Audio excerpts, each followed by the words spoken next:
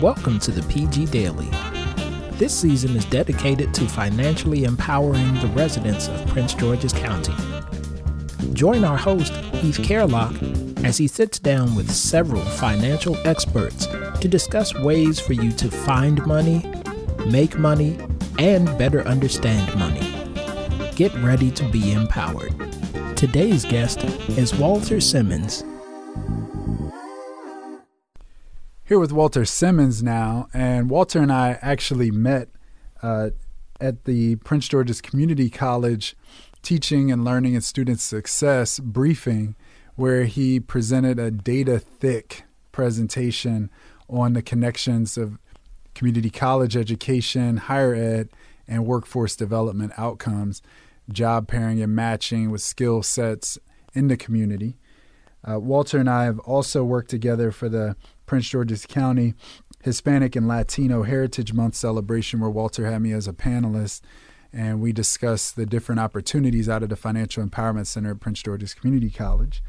And then we went to a conference that Walter was definitely a big player at, major influence in, the Maryland Workforce Association annual conference, and really learned about all the national initiatives that are sort of piecemealed by the state that provide enrichment to the citizens.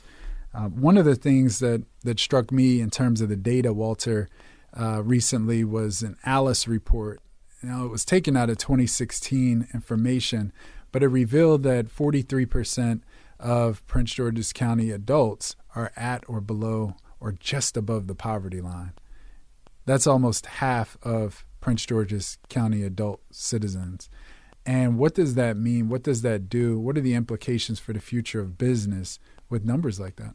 And you know, the power in numbers is the power of knowledge that people don't realize.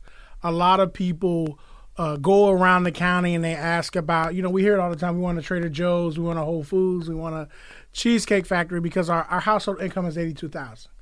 And that's true. The household income, the average household income is $82,000, but there's also a mean, median, and mode, and the range. And people don't realize that there's a large percentage in the richest Black or African American county in America of people that are making a substantial amount of money.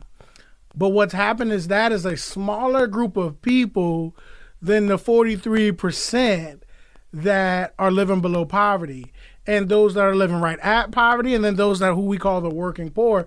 That's over, 60% or right at 60% of Prince George's County. And so people don't know that statistic. And that's what we talk about. But what that means is that if you look at the Brookings did a report on this. If you look at the world of work, and it shows you who people are, what they're working. And here, this is the evolution, I think, of what we saw of a DC, where as DC grew and became more expensive, a lot of those residents moved into Prince George's County. Some were extremely affluent and took it to the next level to make Prince George's County what it is. But the majority of people moved here because they couldn't afford the district. A majority of those people came out of the poverty-stricken and the drug epidemic late 70s and 80s to find a better life here, but they're still in 2020 and beyond growing that ladder. If they were making what they made here in the district, they'd be poor, extremely in poverty. Some people, you'd be homeless. You can't afford to live there anymore. But in Prince George's County, where the cost of living is less, they bump up a little bit, but they're still not growing. And we're really at a paradigm shift where business is now moving in to the county at a much higher rate than ever seen before because it's the right element. We're growing and peaking at the right time. Our current property values and the cost of living is lower than the surrounding region. And now this business is growing in, and these businesses are now seeing the opportunity to grow and make money in Prince George's County. And Prince George's County is becoming this hub. We're exceeding Montgomery County in job growth. But as you see, some of the jobs are lower paying. There's a common misconception that I think that there's not any talent here. And I think this is what we need to shift. And having that actual data allows us to acknowledge it. A lot of people run from the data, but we can acknowledge it and begin to provide solutions and strategies to make improvements. And I think that's what we have to look at is what I kind of preach about, is changing our economic development strategy from a place-based economic development strategy where we're offering cheap land and tax credits to a talent-driven economic development strategy which attracts businesses, but it also improves the community services, our educational system, and the overall quality of life of our residents. So you also host your own podcast, and what have you been surprised to find out from your podcast, whether it's a guest, whether it's in the research you're doing? What has really moved you over the last few weeks with that podcast? So definitely shout out to Employ Prince George's and the Workforce Wire, our podcast. Check it out. And Arian Tyler, who runs that for us. The biggest thing that we learned from the Workforce Wire is how much of the lack of knowledge there is about job search and the world of work from people who are in currently employed. There's so many people who don't use LinkedIn, never use LinkedIn. There's so many people who don't understand that the large majority of high-paying jobs aren't posted online. And they don't understand transferable skills to propel them into a new career. And that's what's really, I think, is what people miss. How many tens of thousands of people are working right now, but they lack job search and career readiness, not job readiness, career readiness skills. But to the average person, you would think they're ready to go. They're making $60K, but a lot of them can't figure out how to propel from $65,000 to $95,000 to $150,000. What is the most valuable skill students and young adults need to develop to become successful? Communication. Why is that? Communication is the greatest skill, written and verbal, those skill sets, how to use workplace communication. And it's because in every job, every workplace, you have to communicate with someone or somebody. And the ability to communicate will determine your success. We commonly talk about at Employ Prince George as a communication pendulum. The communication pendulum really talks about what is the level of communication from a frontline service perspective and what is the communication from an executive level. And going up and down that communication pendulum, you can have the same presentation that you would communicate 6 different ways depending on who you're communicating it to. And a lot of people don't understand who they're talking to and what to say, even if it's the same topic. And that's what's hurting a lot of those. You have to get experience, take internships to communicate and be in an executive level, but also learn how to work at the day-to-day level. If you're working in your cafeteria, you're working in your bookstore, you're interning at somewhere on campus, you got to be able to communicate at all levels and communicate with a different variety of people to be successful.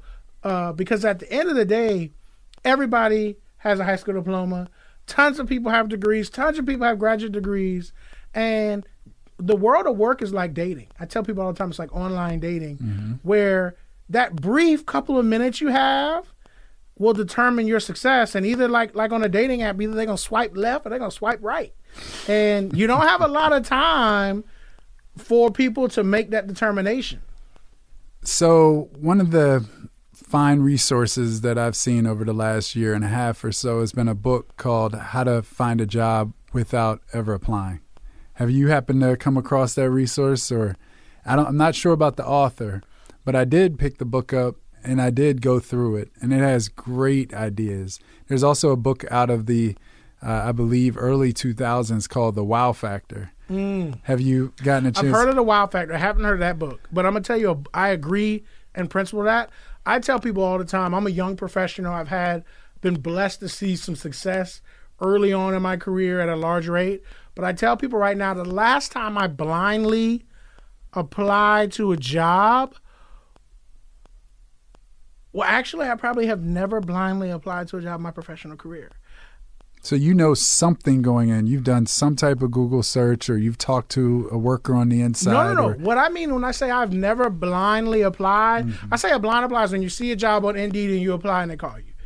In my career, I've always been approached through some kind of conversation, some kind of communication that says, hey, we have a job opportunity. I want you to apply for it. As soon as you apply, here's my email. and I will move you through the online process. Yeah, that's another level of commitment to you as the applicant. Yep. And how do you suggest to college students after they graduate, whether they graduate from a 2-year or a 4-year or even a graduate program, how do you suggest they become competitive in this job market, even with low unemployment? 2 things. There's a book out there. I'm going to match your book with a book. Crucial Conversations. Crucial Conversations is a huge book that I think everybody should read. And it basically teaches how to win every conversation. I know you're an athlete. I'm an athlete at the collegiate level. It teaches you how to never lose in any environment, how to mentally prepare to win a conversation for your outcome. So I'm going to match you with that. But 2, social media. Social media, when used appropriately, is the best tool. I have friends right now that I joke with them and say, you're a manufactured friend. And they go, what do you mean? I said, it's because of LinkedIn. I tell people all the time, when you're applying for a job or you're looking for a career, LinkedIn can strategically help you get into somebody's brain and make them want to hire you. I've strategically, throughout my career, found people that I wanted to connect with, and I basically identified them. A friend requested them. I saw what they were posting. I liked it, or I shared it, which linked me into their timeline, because sometimes you can't interact with people on LinkedIn unless you're connected. But you can go in and share the same resources they share, and then they might friend request you. Then you find the different things that they're posting. You post something similar. Then you tag them in it, or you start a conversation, and you start that process when you apply for the job. By the time you actually get into the company and that resume comes across their desk and they go, oh, I know this person from somewhere. Oh, I love their resume. Or, oh, they speak to a lot of language. What they don't realize is the only reason why they know you is because you want them to know you. The reason why your resume speaks to something they like is because you got that off their LinkedIn. But we're not and that's a part of that communication. A lot of people don't realize indirect communication, where you can indirectly communicate directly with someone through LinkedIn. So that skill set, and the greatest tool is, again, the greatest tool of communication, but the methodology that you're used to communicate, such as a LinkedIn. I tell every single college student, every single high school student that I know to get on LinkedIn and start building that profile, start learning how to engage in the techniques to communicate. And where you can, I think there's 5 connections from anybody that you want to meet with. You just have to find who that is and figure out how to get them to connect with you. In terms of business future in Prince George's County, there's an argument. I know that in February, the Financial Empowerment Center, led with a partner, the Artistic Empowerment Centers, led a program in which the feedback from over 40 community members, one individual said, we need to change our kids' minds from applying for jobs and becoming job creators. How do you feel about that bridge? When should a person logically make that leap to go from job applicant to job creator? And what does that look like? I think we have to be careful. I endorse an entrepreneurship spirit. I've been an entrepreneur myself. But I don't think that we need to say everybody's going to be in business. The truth is most businesses fail. And the largest employer in the country is the government. So I think we have to be reality. But I think that the world of work is that you need a skill set. I think once you have that skill set, you have to do your research and determine your market. At the point when you want to transition from an employee to an employer is when you know, as an entrepreneur, that you've created a product in a market that has not been capitalized on. Secondly, once you develop that product and you've researched your market, that you are financially available to not make a single penny off that product and still pay all of your bills for 1 year.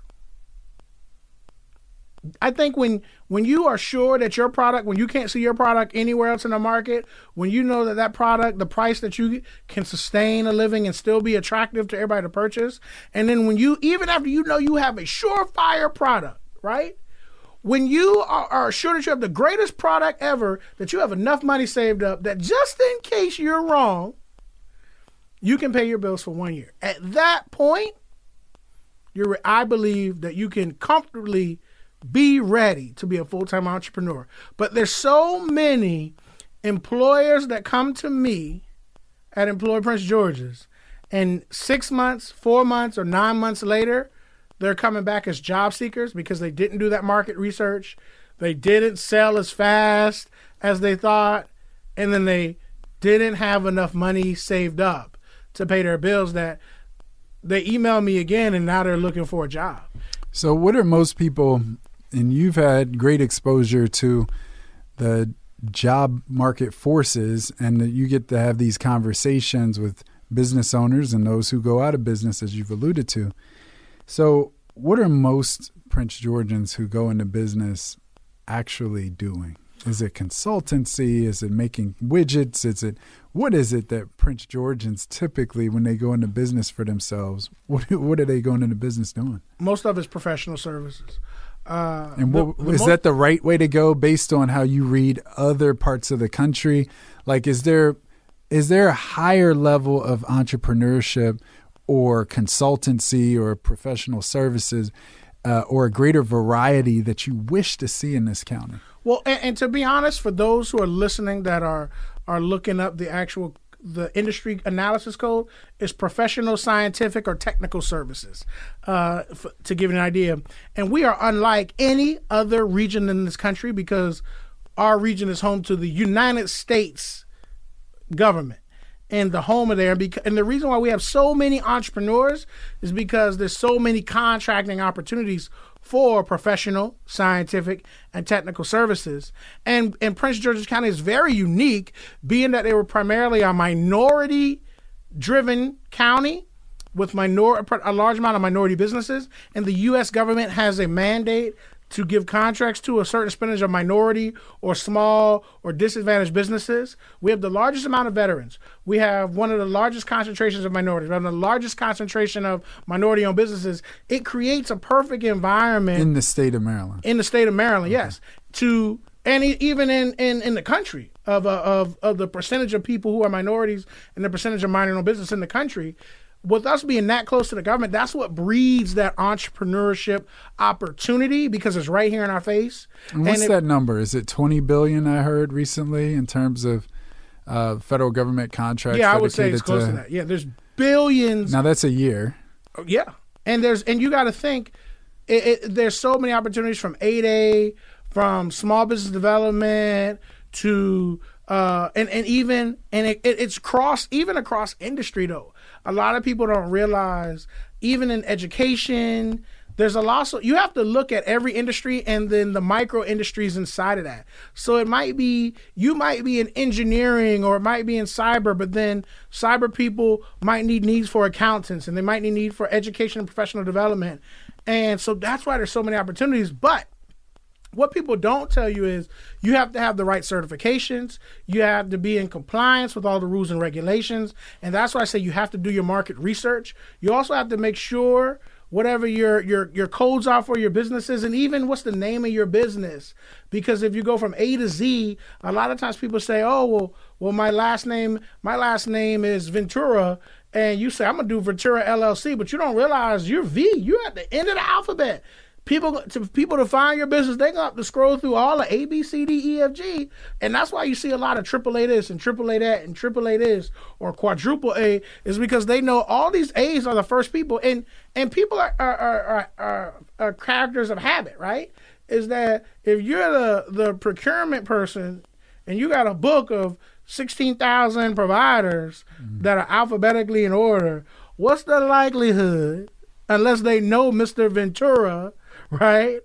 Even if you say my last name of Simmons, they have to go through half of the alphabet before they get to my business if it's in my last name. And so that's why you have to, and see, those are the things I think is key in that market research, that when people are out here selling the dream, they're not selling the strategy and the idea.